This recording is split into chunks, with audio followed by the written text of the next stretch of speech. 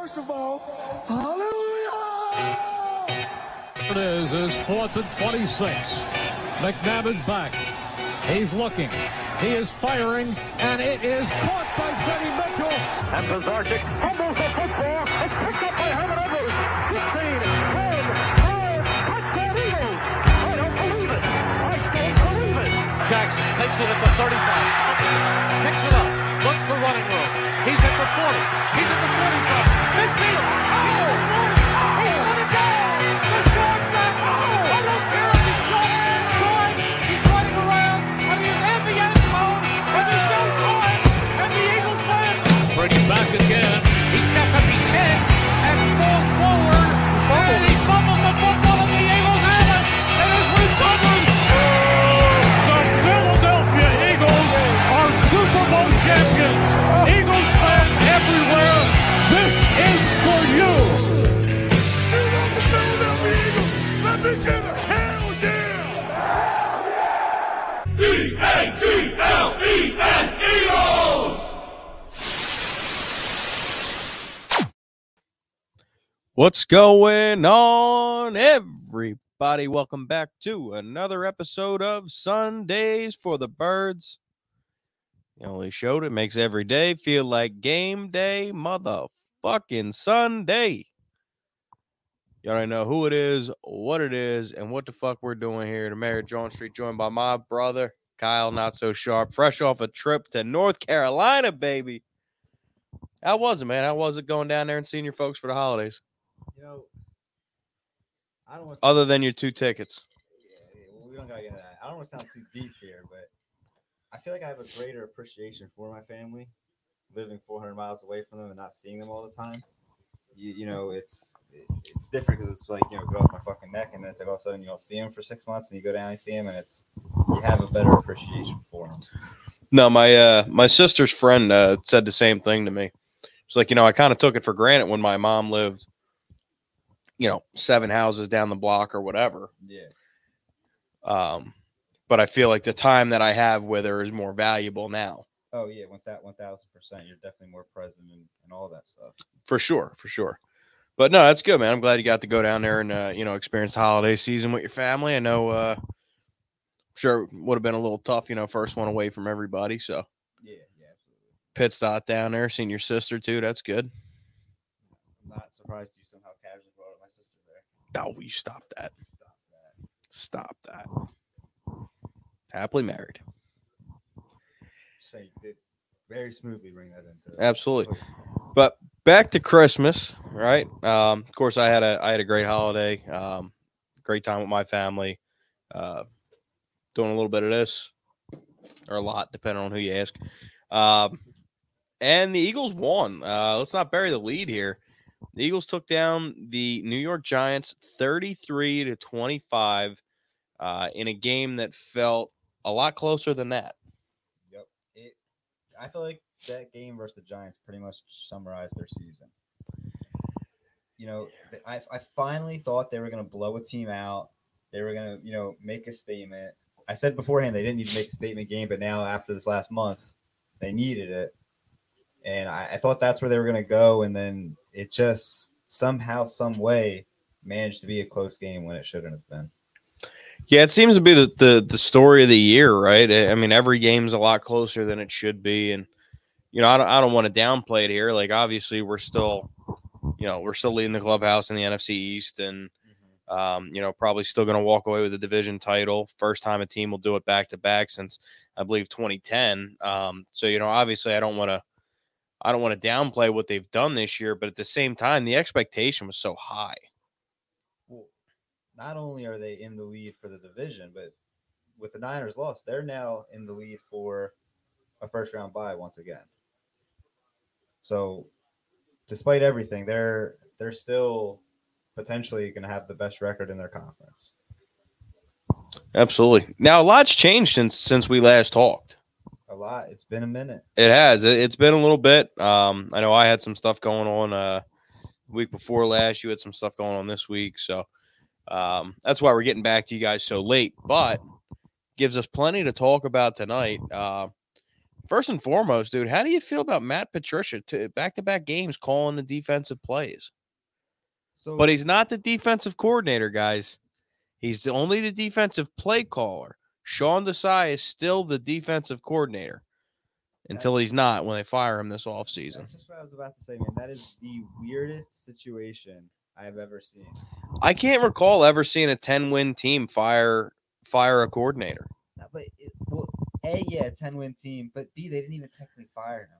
Right. Like, imagine your boss comes up to you and says, hey, you know that thing we hired you to do in the offseason? Yeah, you're not doing that anymore. We're gonna go to the guy with the pencil in his ear. Yeah. You're not gonna do that anymore, but don't worry, you're still gonna have the title and we're still gonna pay you the same.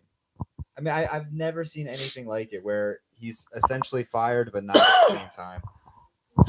But as for what do I feel about Patricia calling the plays, so. I mean, I don't think anything's really going to change. I think that defense has got some major holes in it, mainly in the back end. And I don't think that's going to change with Patricia. It might, they might have an immediate jolt, but that's just temporary. Yeah, I mean, I will say this. I've seen a little bit more aggression out of a Patricia called defense to this point.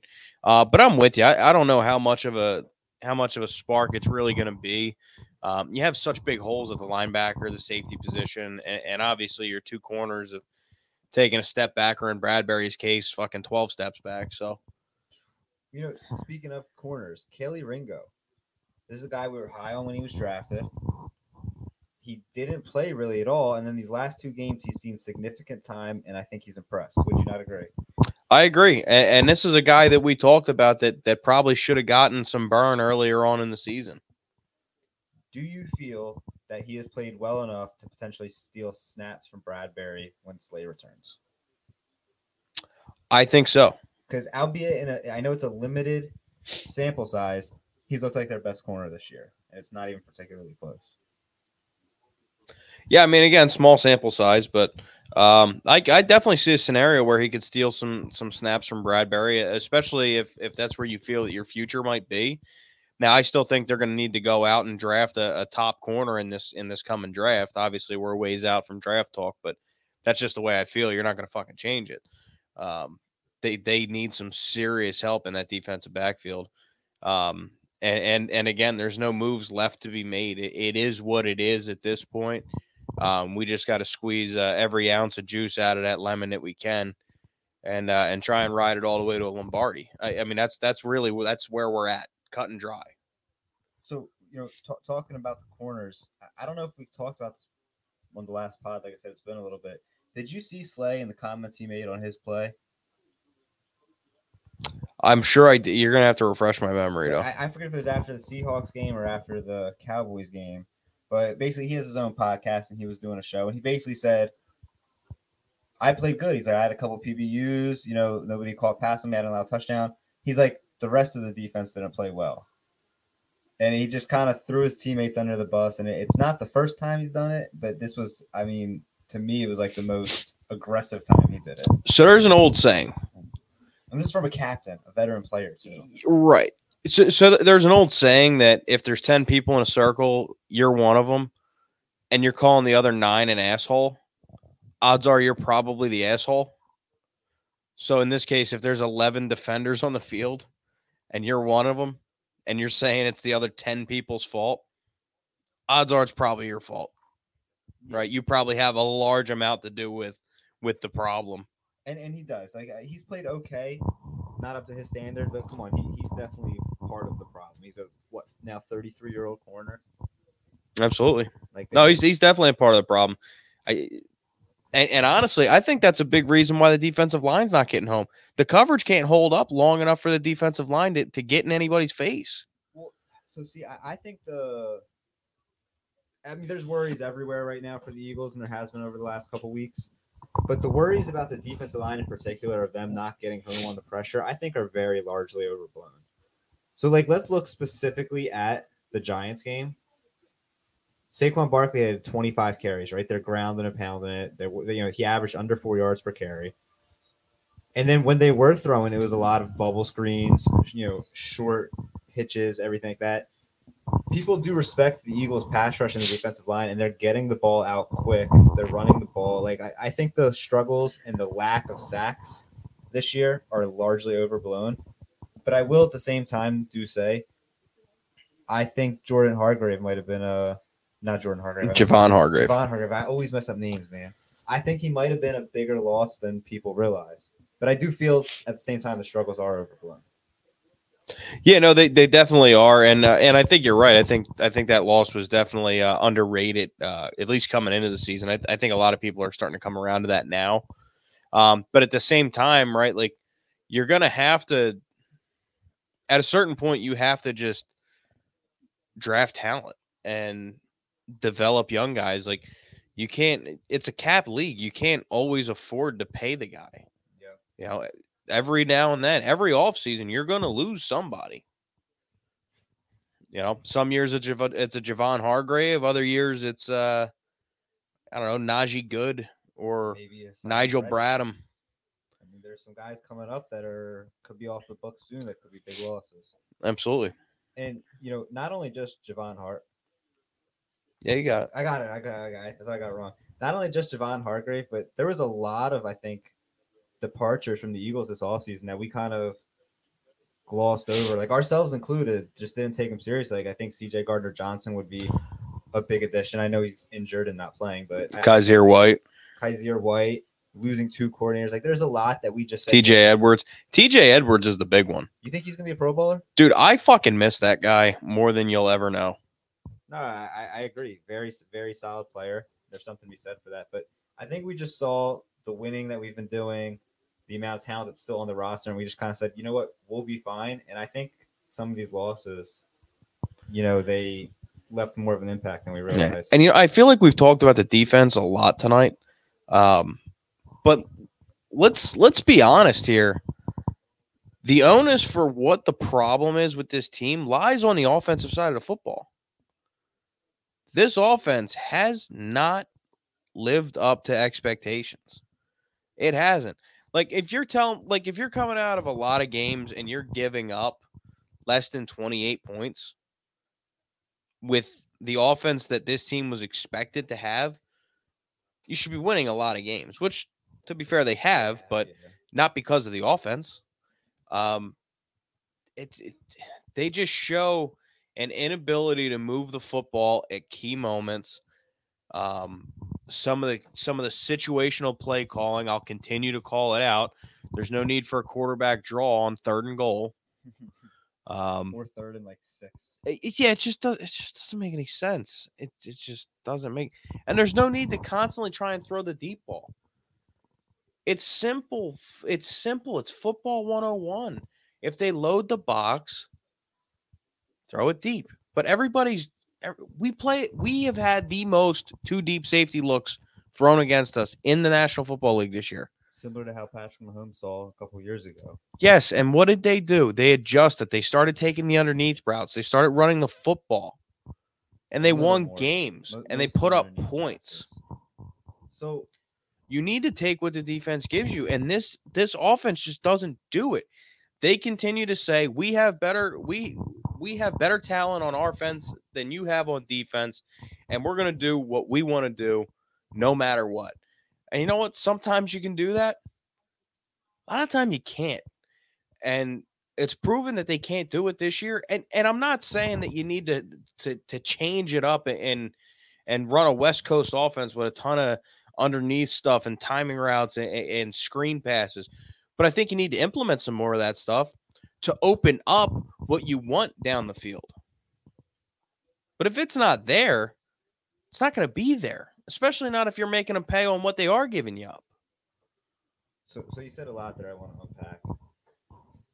First off, absolutely, they have to adjust, right? Like, Patrick Mahomes and the Chiefs. Teams adjusted, played more cover 2. And while, they ran the ball a little bit more, they were still a pass-heavy team, but they hit the underneath stuff, right? Take what the defense gave you. And the Eagles really haven't done that for the most part. I feel like the offense overall, though, isn't an issue. I feel like it's the offense in pivotal situations, whether it be, 2-minute warning, 3rd and 4th down, red zone. I feel like that's holding on to the football. You know, they're still 7th overall in the league in scoring, right? Like that's pretty good.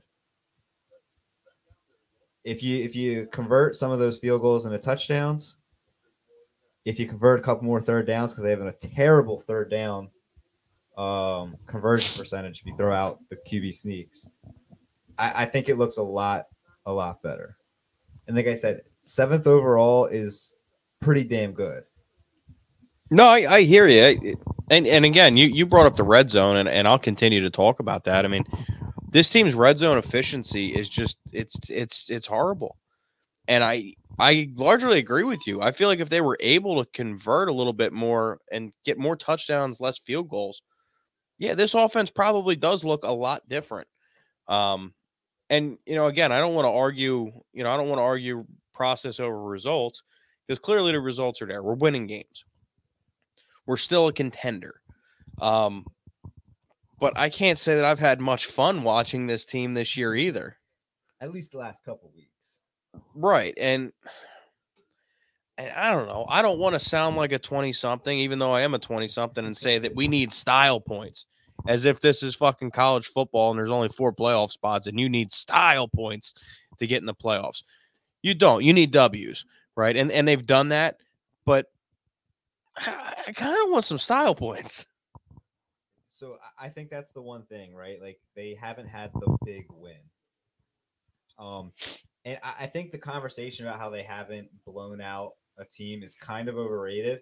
But at the same time, you typically see good teams, Super Bowl contender teams, do it at least a couple times a year, and they haven't done it. See, I'm not even worried about blowing teams out. I haven't felt comfortable. So I guess there hasn't been a comfortable win. And I'm not saying, not even in the score.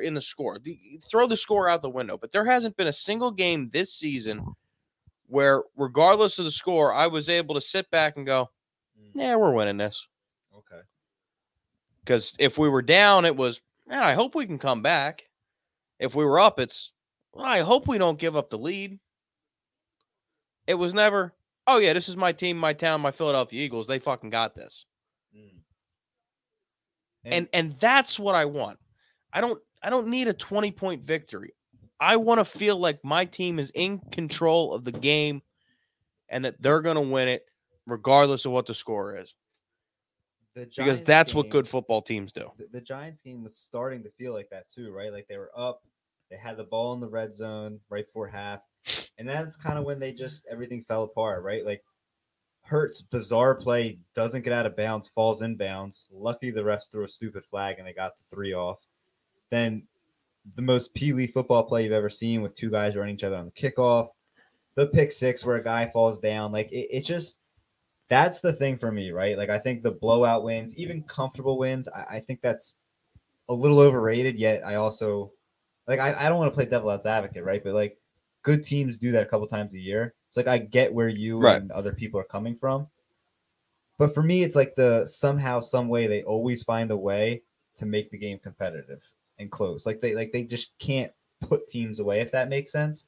And to me, that's the biggest overall issue, right? Like, right. That's what I was just talking about. Yeah, because we know there's going to be holes. Yeah, I think we're probably saying the right thing. We know there's holes on the secondary. We know the offense hasn't been great at times, despite its overall success. But it's just somehow, some way, it's a close game, and kind of like, I guess, like you said, they can't feel comfortable. Right, and I think you can attribute a lot of that too to some sloppy penalties. I mean, I think we're 7th in the league in false starts. The fact that the refs called 3 on Jason Kelce in one game is fucking insane. That one was so bizarre. I did not see him move. I don't think I've ever seen false start called on a center. Sometimes when they get with the excessive head bob, if they move the ball forward, but dude, the one, I forget which one, but I was like, they showed the replay. Yeah, I think he just moved his elbow a little bit, like a slight twitch. I don't know. It was crazy. But so you told me that the struggles with this team, the concern with this team is the offense. Now I got to ask you, how much of that is on Jalen Hurts? How much of it is on the coaching staff? I'll let you go, and then I'll tell you where I stand. So Jalen hasn't been the player that we expected him to be. He hasn't been the player that we hoped he'd be, and he certainly hasn't been the player that he was last year. But I don't think it's necessarily his fault. As far as things to blame, he's nowhere near my top 5 list. Because as I talked about before, this team's inability to adjust and take what the defense is giving them, unless it's him altering plays at the line, which I don't think he's doing. no, because if that was the case, they would have stripped him of it a long time ago. He doesn't really make call outs or changes or audible. Right. So if that's the case, yeah, I mean, if that's the case, then I'm putting it on the coaching staff again. They refuse to take what the defense gives them, and they're putting them in situations that are, I don't want to say impossible to win, but again, 2 high safeties, the most 2 high safety looks in the league, and you continue to try and throw the deep ball and force the ball down the field when there's plenty of open stuff underneath. And we watch the games and we say, well, why are we forcing it there? Goddard's open underneath, or X wide receivers open underneath, or the running backs open in the flat. Why are we throwing it into double coverage? So is that on the coaching staff, or is that on Jalen not making the right read? Honestly, some of these guys are so wide open, I don't think it's got anything to do with a read. Really? Dude, I don't know. That's some major. He is missing some reads. I'm not going to sit here and tell you he's, the best thing since sliced bread, but he's a good quarterback. Like some of these guys are so wide open that there's no way that he's missing them, and it just it makes you think like they got to be telling him we need explosive plays, and that seems to be the culture, right? Like it does. You hear Sirianni get up at the press conference and he talks about we need explosive plays, explosive plays.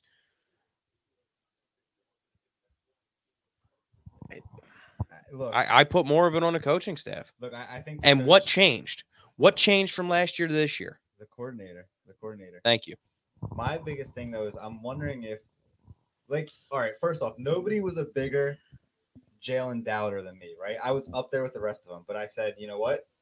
This is 2 years in a row now. He's in the MVP consideration. This brother's won more games over the last 2 years. Yeah, you started to come around, and now we suck. What the fuck is that all about? I know. I thought you were going to lead with that, but I finally started to give him his flowers.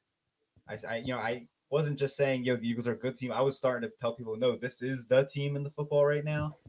And then they lost a couple games, and it just feels like the sky is falling. I don't think it is, but it kind of feels like that.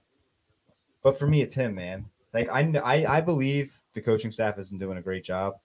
The lack of RPOs in the offense, I think, is a huge concern. But at the end of the day, he's just playing really bad. Like he's missing reads badly. He's not nowhere near the player he looked like a year ago. He's not explosive when he's running the ball. Like there's just a lot of things, and I feel like if Jalen was playing like last year he played, there'd be a lot less concerns around this team right now. There'd still be the defensive problems. The offense might not be. My biggest worry with Jalen Hurts is the turnovers. Yeah, I mean, because turnovers going to lose the football game. Right, and I already told you how I feel about the reads. I just can't. I don't know if I can sit here and say that's the coaching. I'm not saying it's the only reason, but it's definitely a big reason. Ooh. If you establish that culture that all we want is explosive plays and all we care about is making explosive plays and limiting explosive plays by the other team, if that's the culture, if that's what you're saying in every single team meeting every day, almost maybe subconsciously, it starts to become the truth. Okay. I get what you're saying. I don't know. It becomes culture. It becomes gospel in your football team, in your locker room. I'll tell you this about Jalen, right? And this is what somebody said to me the other day. And this is like the most concerning thing, right? He said it's starting to feel like another Carson Wentz saga. Nah, I'm not going there yet. I know you don't want to talk about it, but I've heard it from more than one person. This team, despite winning the most football games in the National Football League over the last 2 years, there feels like there's drama. I see all over Twitter. I see people posting pictures of AJ Brown looking at Sirianni. Hassan Reddick and Devonta Smith are yelling at him. That's out of character for them. I just feel like there's so much drama, and Jalen being the quarterback and his play drop off. I've heard the comparisons. Yeah, I'm no. Not there yet. No. Well, and the big thing with the drama with Wentz was he was the drama. You don't get that vibe from Jalen. Jalen is a consummate leader. Yeah, he's not creating the drama, and like I think he's a great leader. You know, all the intangible. And he's also not playing hero ball, which was another big problem with Wentz. But when he's the quarterback and his play has declined, I feel like at a pretty I don't want to say rapidly pace, but a pretty big drop off from last year to this year to even like what he was playing in week 8 to now, it's been a drop off. It's like, I don't know. I just feel like plus with the drama with the team, it kind of all adds up in a way. But no, he's not the sole reason like Carson Wentz at all. All right. Yeah, I think we're both on the same page. I think the issues with this team are honestly just a bunch of small issues that are compounding, and I think that's why nobody can really put a finger on what the problem is, because I think it's problems that are adding up together. But I want to make sure that you think, despite everything, this is still a Super Bowl contending team, right? I've heard first round. I do, and I'll tell you why. Because this year is the NFL and Roger Goodell's wet dream. This is the most parity that there's been in the NFL in the last 10 years. You know, I don't like big words like parity. You don't know what parity means? You know I don't like big words. It means more teams are competitive. This isn't one of those years where you know coming into it that it's going to be the Patriots or the Chiefs, or it's going to be this team from the AFC, this team from the NFC, or it's going to be one of these two teams from the AFC, one of these three teams from the AFC. It's wide open. All right, that I'll agree with you. It's a 3-team race in the NFC. Ooh. 4. Yeah, okay. 4. Eagles, Cowboys, Niners, and the Detroit Lions. Right? That's probably your big 4. Yeah, I would agree with that. And they're all so close. Right? Nobody's perfect. Nobody's running away with anything.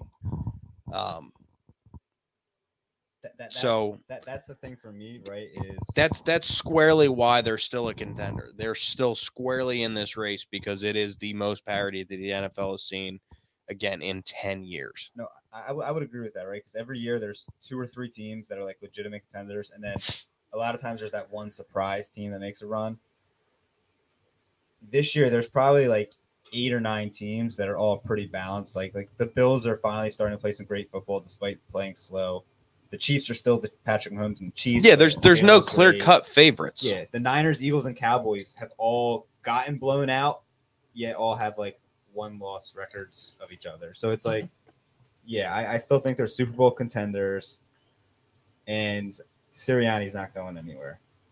No, God, no. Dude, I'm telling you, some of the Eagles fans I talk to, I know they're like dramatic diehards, but dude, there's been some crazy stuff thrown out the last month. Yeah, and you know who those people are?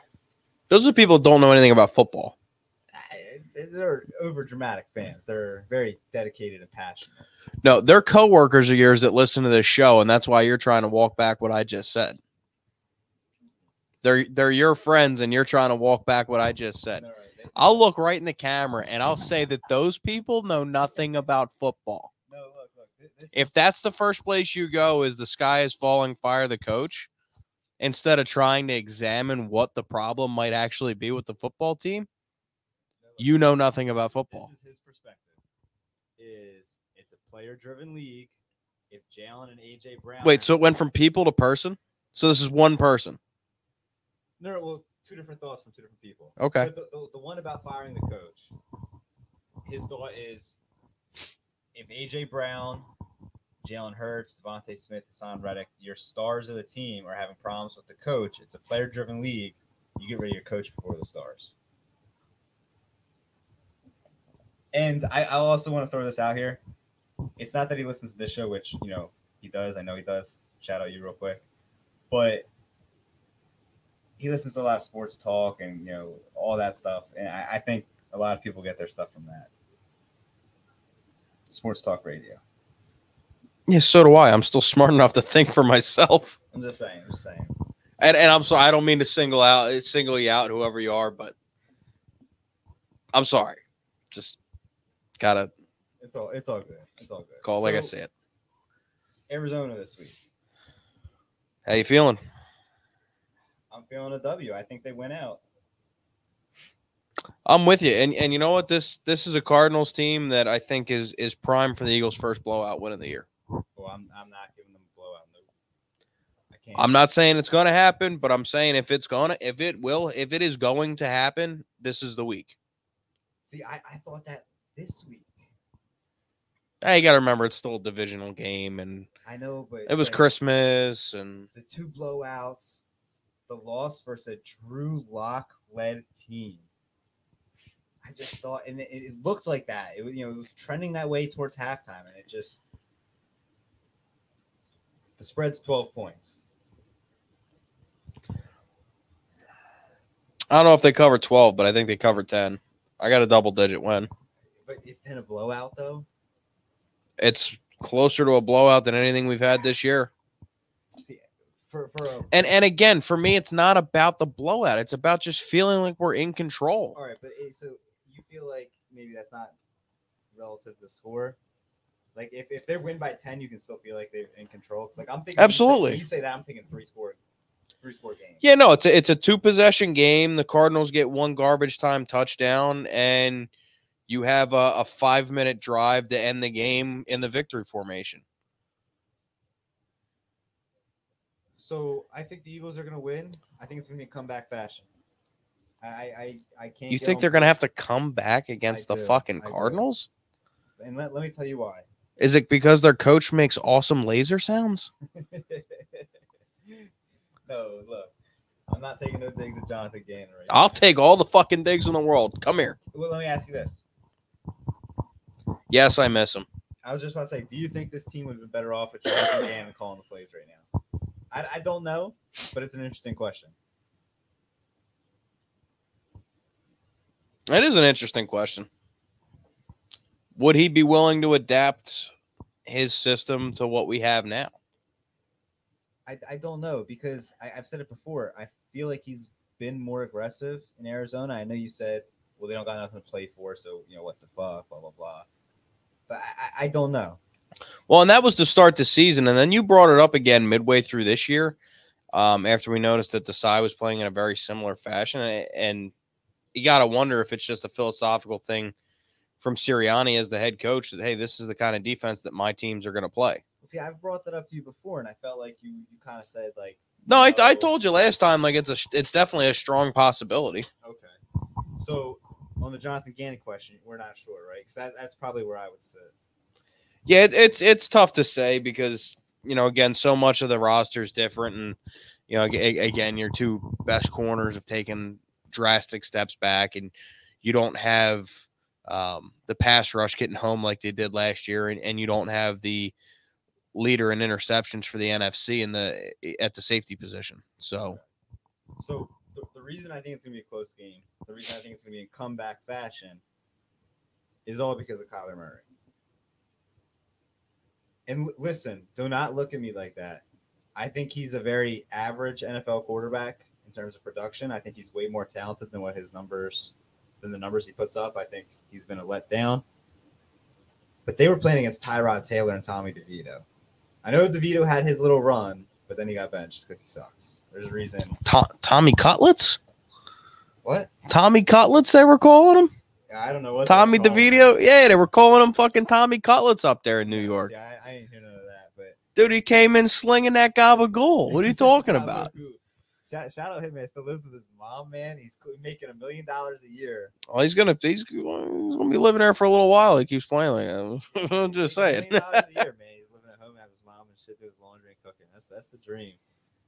But they struggled versus the Cowboys, versus the Giants with Tommy DeVito and Tyrod Taylor. Kyler Murray, for as average as he is, he's extremely talented. He's very, he runs around. He's hard to chase down. He's a way better quarterback than what they played this past week. Dude, Christmas was last week. Quit trying to sell me on Toys for Tots. I ain't fucking worried about Kyler Murray one bit. One bit. That fucking midget fuck. You think I'm worried about Kyler Murray? I think you should, because I think Josh Sweat and Son Reddick, I think they get after the pass rusher. But I've also seen multiple times where they struggle and contain. There's been multiple times where they go to the inside to make a move. They don't keep containing, and the quarterback comes out. Versus Kyler Murray, that's going to be a big fucking problem this week. I have Eagles by 3. Coming back in the fourth quarter. No, senor! No, senor! No, senor! No, senor! I got Eagles by 10, 31-21. 31-21, not covering. Okay. What is a big matchup that stands out for you this week? You got them scoring 31 points. So, what do you got?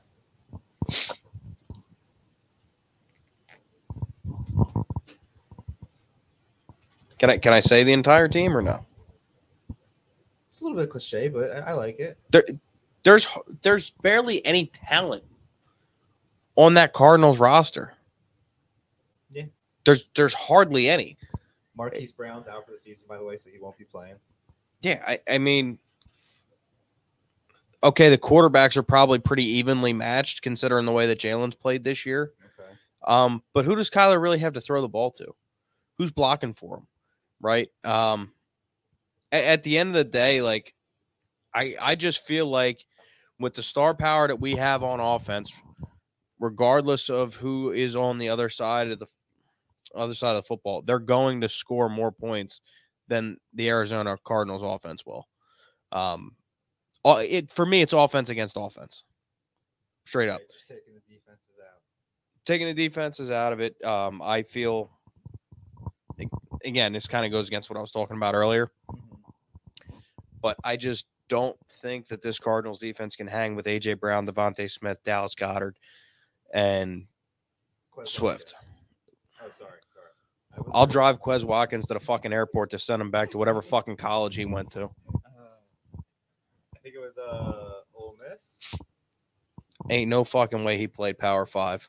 He did. Hold on. Ain't no fucking way he played Power 5. Quez Watkins. Put in your guess right now. Oh, shit, I cannot spell. Fuck, Mississippi Valley State? I don't know. AMU, maybe? No. University of Southern Mississippi. I knew it was Mississippi. Fucking. All right, so not Power 5. You were right on that one. Thank you. I had the right state. He was also a draft pick from that time when the Eagles did not believe in drafting players from the SEC. So I had a feeling that he couldn't have been Power 5. Yeah, a 6th rounder though. At that point. Yeah, well, I don't know. He continually plays and. But what? All right. So you asked me what I feel confident about, being that I got him by 10 points. What makes you think it's gonna be a 3-point win? What makes you think it's gonna be a come from behind victory against Toys for Tots and Kyler Murray? That's the lost thing. Dude, that's so good. So they've struggled over the last month. They I don't know, man. It feels like I look at the way they played last week. If they played like that this week, I think the Cardinals will put up a tougher fight than the Giants. Yeah, I don't know about that. It just feels like, even though I still think they're good and I still think they'll find a way to win these next couple weeks, there's just something about it, man. Like but if you're telling me at the same time that you think that the Eagles are still a Super Bowl contender and they're only going to beat the Arizona Cardinals by 3 points, one of these things isn't like the other, and the math ain't fucking mathing. The math ain't mathing. Look, dude, good teams struggle sometimes. It happens. I mean, yeah, and we've had our fair share of struggles over the last 5 weeks, and I'm fucking tired of it, and it's time to get a 10-point victory. I was just going to say, well, the Niners lost to the Browns, but the Browns been cruising lately. Shout out Joe Flacco. Dude, footsteps Flacco. Man, why pay Deshaun Watson $250 million when you can have 39-year-old Joe Flacco coming off the street? You ain't kidding. Dude, I don't know. This game just I feel like every week we've been calling for the breakout week, the week where we feel confident and are comfortable the whole way through, and it doesn't happen. And I'm not ready to now say, well, after that Giants game, it's going to be this week. Like I feel like there's going to be more struggles. I feel like So you're acting like the guy whose girlfriend cheated on him, and now you're not ready for love, is what you're telling me? Oh my God! See, Is that what you're telling me? you sound like the guy who they haven't shown you anything. They hurt me, and now I'm scared. You're the fan who they haven't showed you anything yet. You're like, nope, they're it. Nope, this is it. Nope. Like, I don't know, man. Because they still find ways to win games. It's still a 10-win football team. Yeah, I'm calling for a win. Well, now 11-win football team. I'm calling for a win. I just think it's going to be maybe in a little bit of dramatic fashion. If you want drama, go to the fucking theater. And look, maybe if they come behind versus the Arizona Cardinals, Jalen has this big moment. Maybe that will catapult them next week versus the Giants in the division game to close out the season. Just spitballing here. Look, I kind of touched on it already, but I think the biggest thing for me is going to be Kyler Murray. I do not think the Eagles will keep contained on him. I think he'll be able to run around, make what do they call it? Ad-lib plays, which he excels at. That's probably the best part of his game.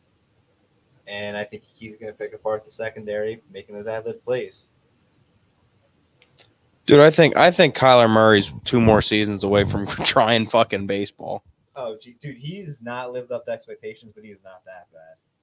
He is not that bad. He's nowhere clear. Let me ask you something. If you were staring down being a draft bust, turning into a backup quarterback, and you're still young enough that you got a chance to go make fucking baseball player money, you're telling me you wouldn't do it? Dude, he's not close to making backup quarterback. Backup quarterback is like, no. He's not close to that. You're way off there. They were trying to move off him this year. Okay, what happened to Jared Goff? He was young. They moved off him, and he's flourishing elsewhere as a starter. Like, okay. You know who's he also took a team to a Super Bowl before they moved off of him, but okay. Okay, that's fair enough. He's more closer to Jared Goff than he is to Zach Wilson. Zach Wilson is looking like he might be, rubbing baseballs. Zach Wilson ain't going to be rubbing baseballs. If anything, you'll catch him on fucking MILF Hunter on Pornhub. And let me tell you, not rubbing him up to pitch him. He's going to be rubbing him up as the bat boy on the sideline. Oh, yeah, I'm sure. Kyler, look, he's not going to be out of the league anytime soon. No, I don't think he will either. I just like talking shit. But no, in all honesty, I really feel like the Cardinals have little to nothing to play for, and we have everything to play for at this point. You made the point earlier. We're still squarely in this race for the number 1 seed in the NFC. You don't think Jonathan Gannon wants to be his old team? Dude, him and his laser sounds can fucking drown in that swimming pool in that fucking stadium, dude. I'm so tired of hearing about Jonathan Gannon. I don't know, man. I think anytime you're playing a former employer, I think you got something to play for. I think he wants to beat his old team. I'm sure he does. I'm sure he wants to beat every team that faces off against him. But at the end of the day, the talent just doesn't line up. It's fair enough. At a certain point, no matter how many issues you have, talent will win you something. Well, yeah, and this is a game that talent will win you. I think that's why a lot of people feel like they are an 11-win team, just because of the amount of talent they have. But all right, so we got final score predictions. You want to do a dog of the week? I do. Let's do it. I'll let you go first. Lead us off. I want to pick Nolan Smith again, man. This is like 4 weeks running, but it's coming. I promise you. All right. I got DeAndre Swift. Actually, real quick. If we were to give a dog of the week for the Giants game, who do you give it to?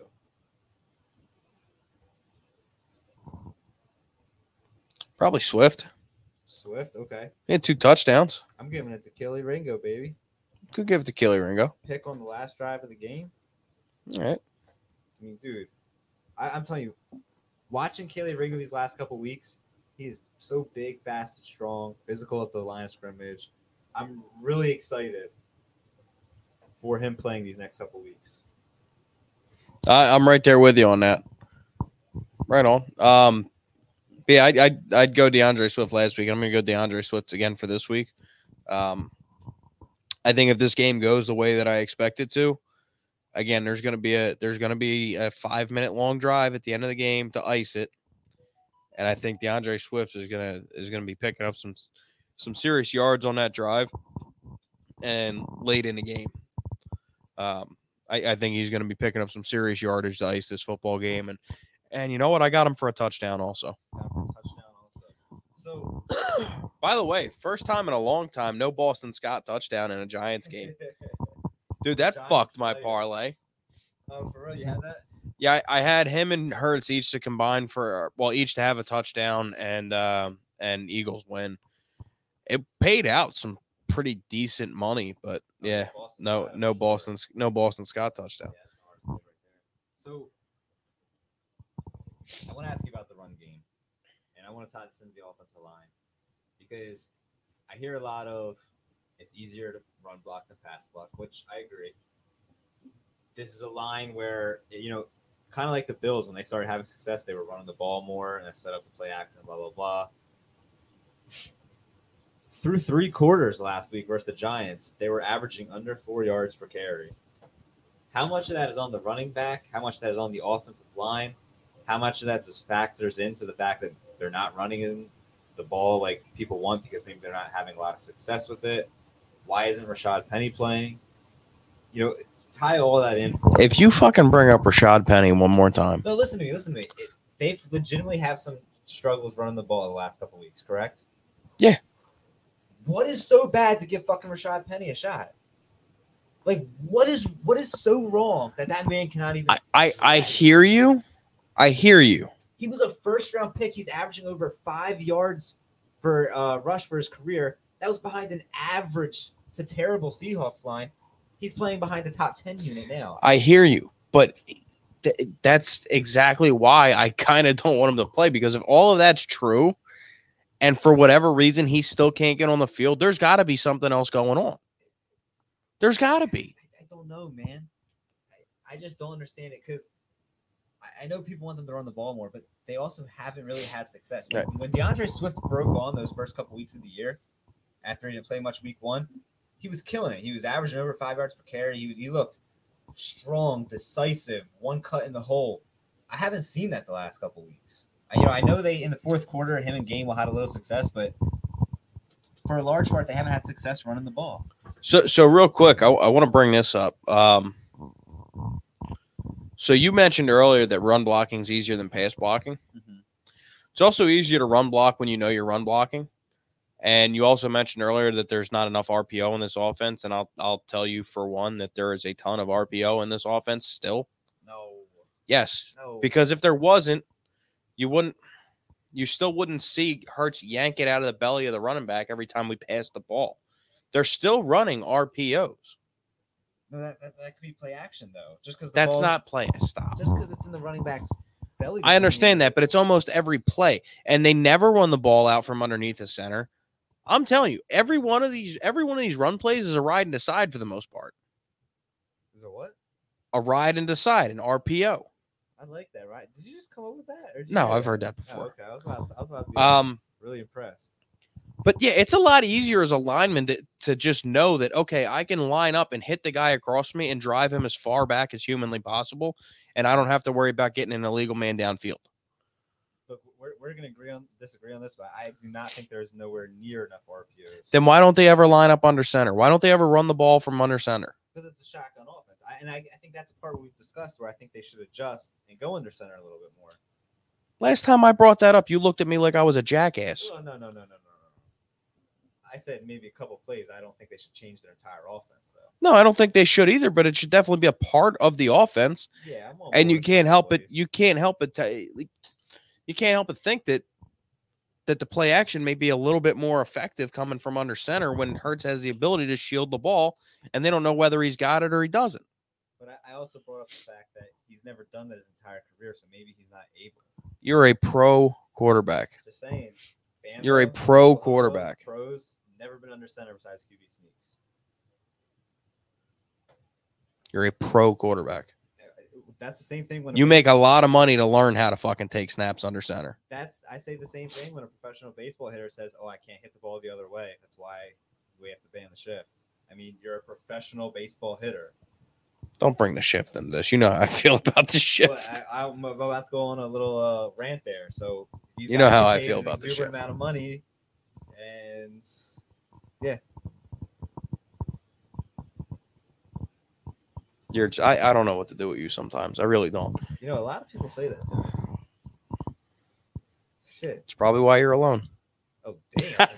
Damn. Oh, shit. Oh man. That was a little deep, man. I'm sorry. I'm sorry, buddy. I'm Dude, sorry. I know you're a comedian guy.